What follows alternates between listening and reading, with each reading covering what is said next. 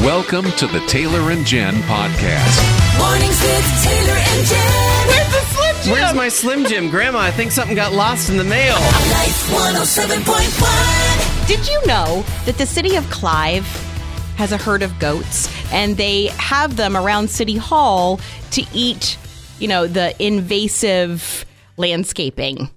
So they have lawn care by goats. They have lawn care by goats. Oh, I like exactly. this. And they keep them enclosed in certain areas so that they eat the bad stuff, know, and it's fantastic. On Tuesday, when they were herding their goats to a different area, one of the goats got away.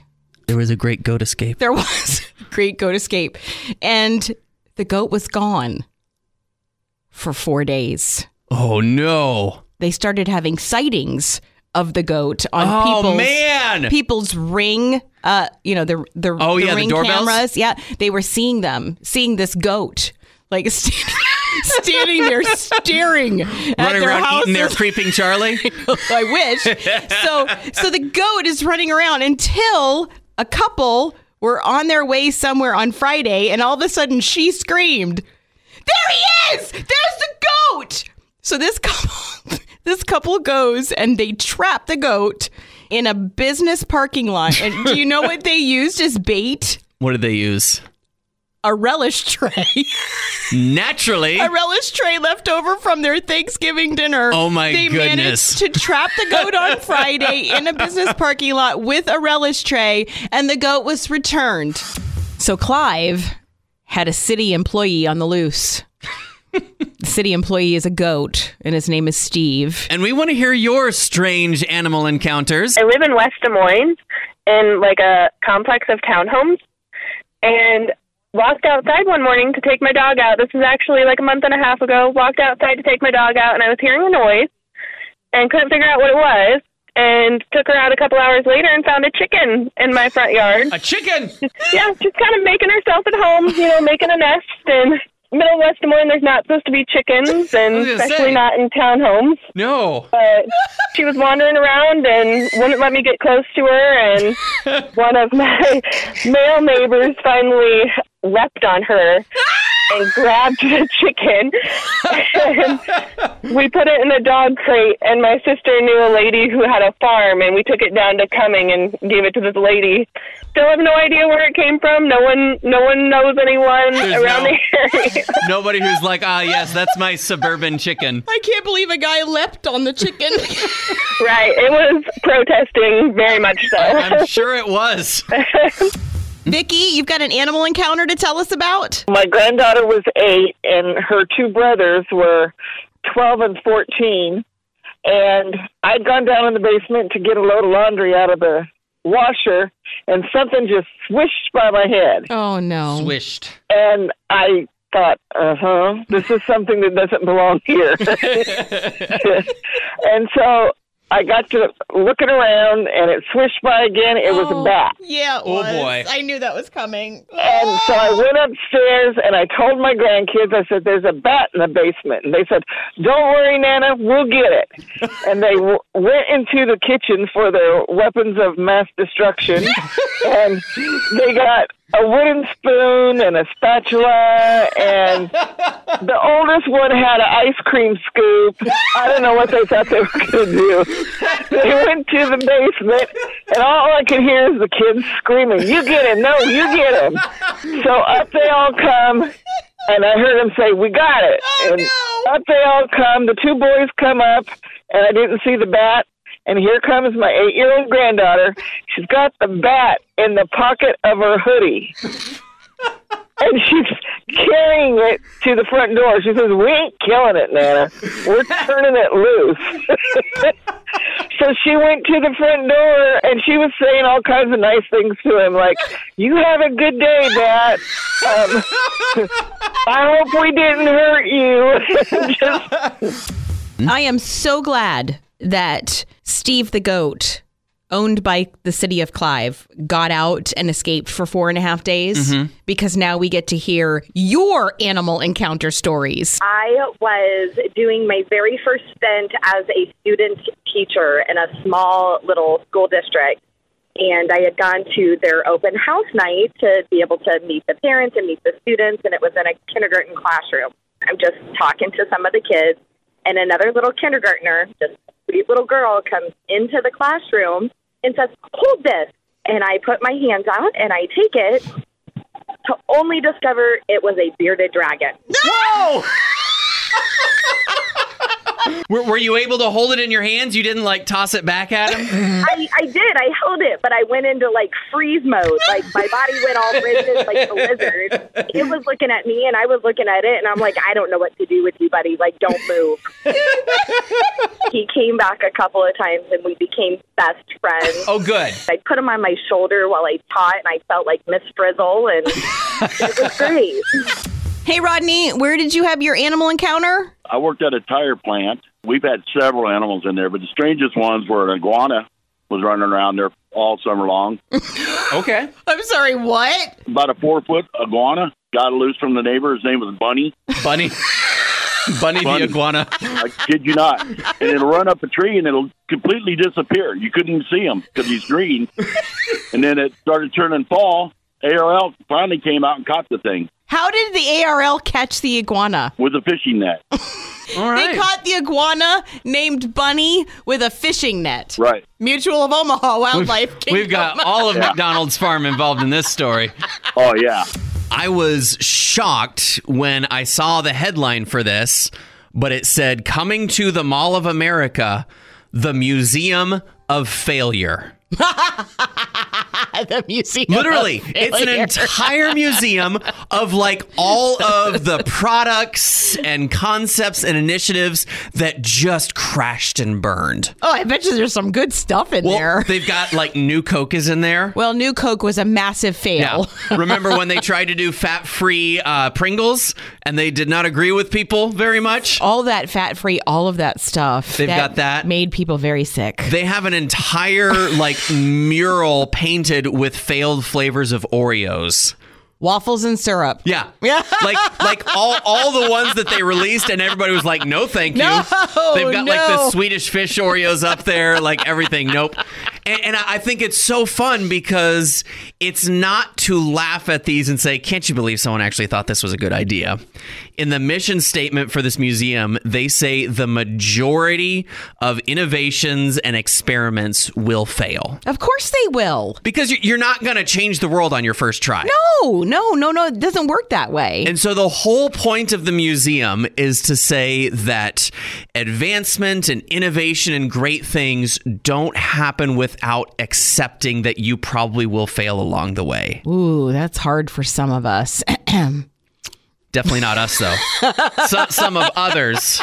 We've gotten used to failing. I've got a lot of failures. I'm really good at that part. I'm really good at failure. Even the very word is just kind of ominous. We like to say mess up, mix the mark. Yeah. But failure. But the thing is that, where would we be without failure? I think sometimes you have to be willing to fail in order to really succeed.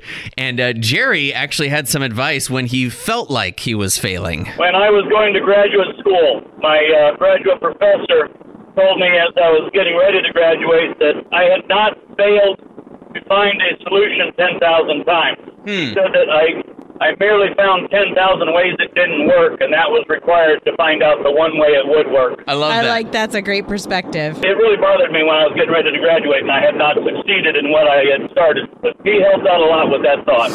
One of the things that's sure is that if you're here listening, you had a birthday. Yeah, that's safe to say. Everybody has a birthday, right? There was a day that you were born. It's a fixed date. We also always know that there are certain holidays that fall on certain days, right? Like Christmas, fixed date. The 4th of July, always on July 4. So what do you do when you have a birthday on Christmas? Well, I have a friend whose husband, his birthday lands right around Christmas. So this year, what are they doing? They're having a Merry Happy Christmas birthday party. Merry Happy Christmas birthday party. That sounds awesome. I love that. So what, does he hit a piñata, but it's also a Christmas tree? He has no idea it's happening. It's a surprise. Oh. It's a surprise. He has no idea it's happening. It's also a Christmas tree? He has no idea it's happening. It's a surprise. Oh. So maybe we shouldn't have talked about it on live listening. radio? They're not listening. Oh, they're missing out. Hey, Steph, you've got thoughts on your birthday being near an important day? My birthday sometimes falls on election day. Oh. How do you celebrate your birthday when it falls on election day? Well, I have to look at the calendar and see if next year my big birthday falls on election day. And if it does, then we're having a big election day party. You would really do election party over birthday party? Well, I'll include my birthday. Oh. We could vote on whether she should celebrate her birthday or election day. Oh! You should. I think we should vote Taylor off the island for his bad jokes. Hey now. That's what I think. Hey now. I'm trying to think how you could do an election-themed birthday party. Oh, I've got some ideas. I'm sure many do. All I know is every time I walked into the room, I better be hearing "Hail to the Chief." It happens. Mm-hmm. You've got a birthday, you got a major holiday, and they collide. And what wins? So my son, he is special needs, and he has a birthday on the 4th of July. And he still thinks that the fireworks are for him. And who's to say they're not? You're not going to correct him, are you? He goes around telling people, well, I get fireworks on my birthday. What do you get? You know? I was just curious, how do people handle it when you have a loved one that was born on a major holiday? Todd has a pretty good solution. My brother is born on Christmas, so I always call him first thing in the morning and wish him a happy birthday, and then call him later in the day and wish him a Merry Christmas. Maybe you see it and you think to yourself, "Aw, poor thing." Because we all have friends or family members, or maybe it's you, and you have your one and only birthday. You only get one, and you have to share it with a major holiday. How does that work out in your life, Dee? My granddaughter turned 9 on Thanksgiving Day this year. Okay, so what'd you guys do? Well, we had Thanksgiving like normal, and she wanted pumpkin pie instead of birthday cake, which worked out great. Oh, yeah. And then we opened her presents after we had dessert. Did you put candles in the pumpkin pie? No, but I took that Ready Whip stuff and wrote Happy B-Day. That's about all I could fit on the pie.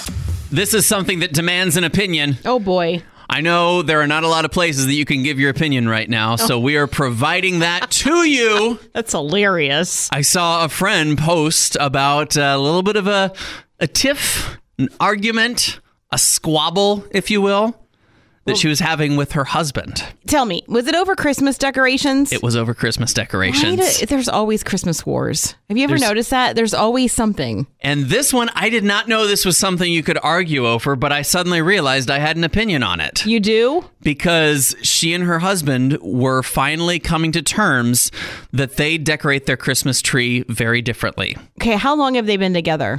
Oh, man, over 20 years.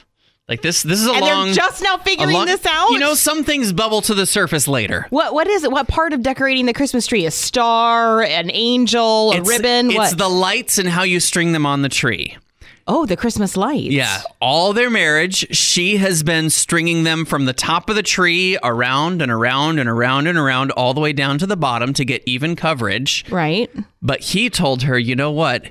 It's actually more efficient if you start at the bottom of the tree and wind the lights up and up and up and up to the top.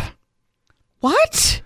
No. I didn't know this was a thing you could have strong opinions about, but the comments section on her Facebook, people were going to bat for each side.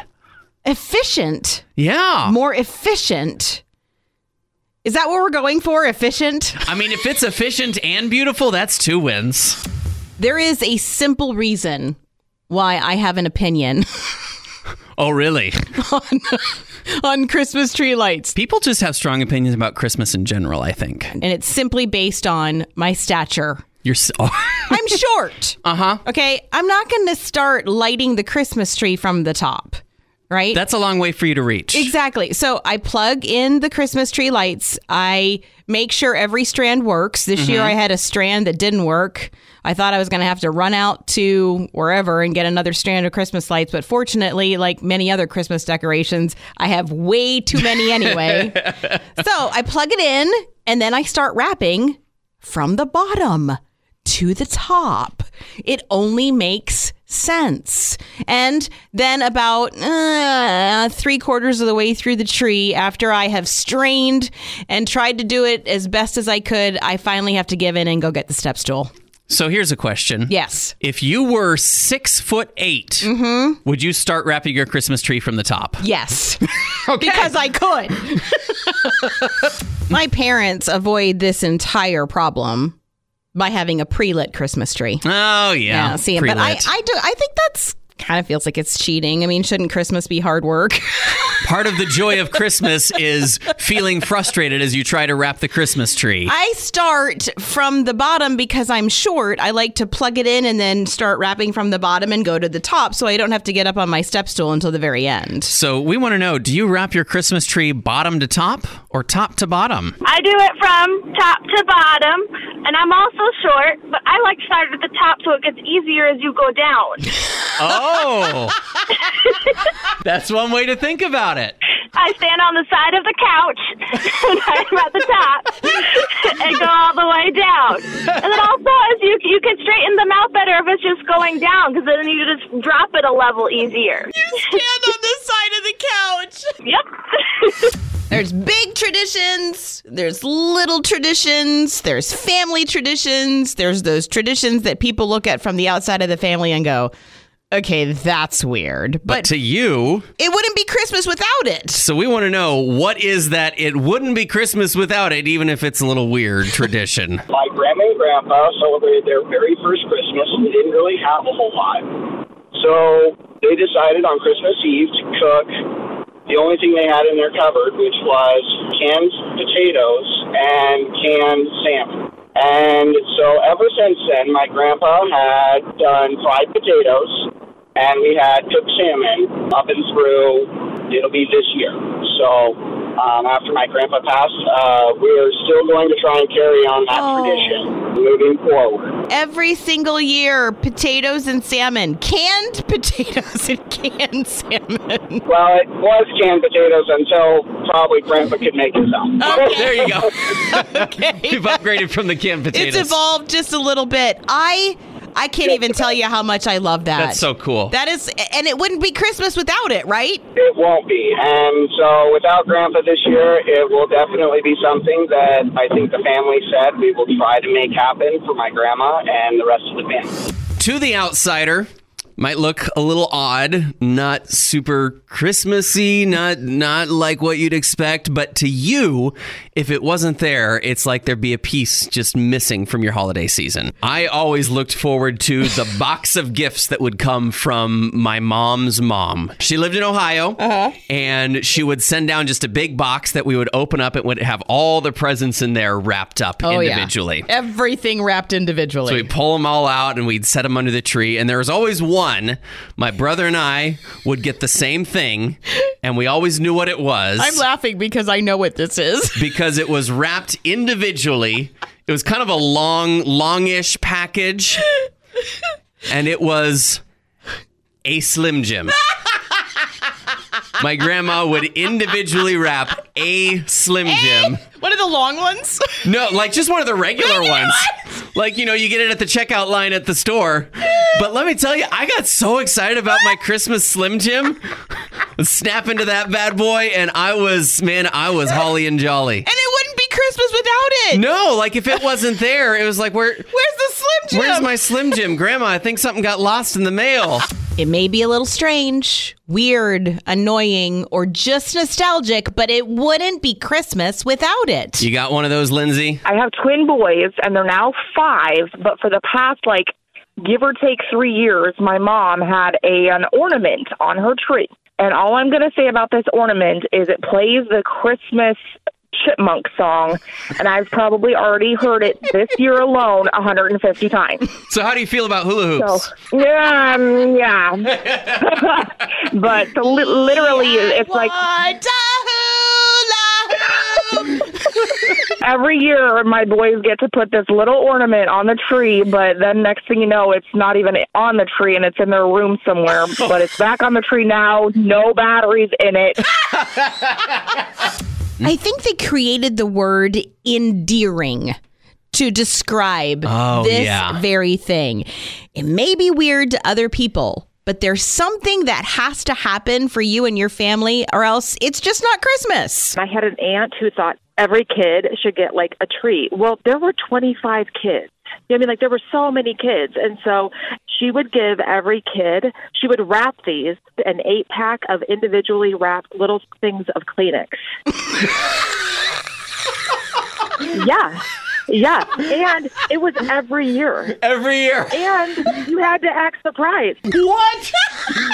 Just what I've been hoping for. And we all, like, took turns opening. So then it would be like, yay, thank you. 25 times! She was the sweetest older lady ever. And, like, honestly, I can't look at a little pack of Kleenexes for my purse and not get a warm fuzzy. The Taylor and Jen podcast is a product of Northwestern Media, a ministry of the University of Northwestern St. Paul. You can hear more from Taylor and Jen weekday mornings online at life1071.com or on the Life 107.1 app.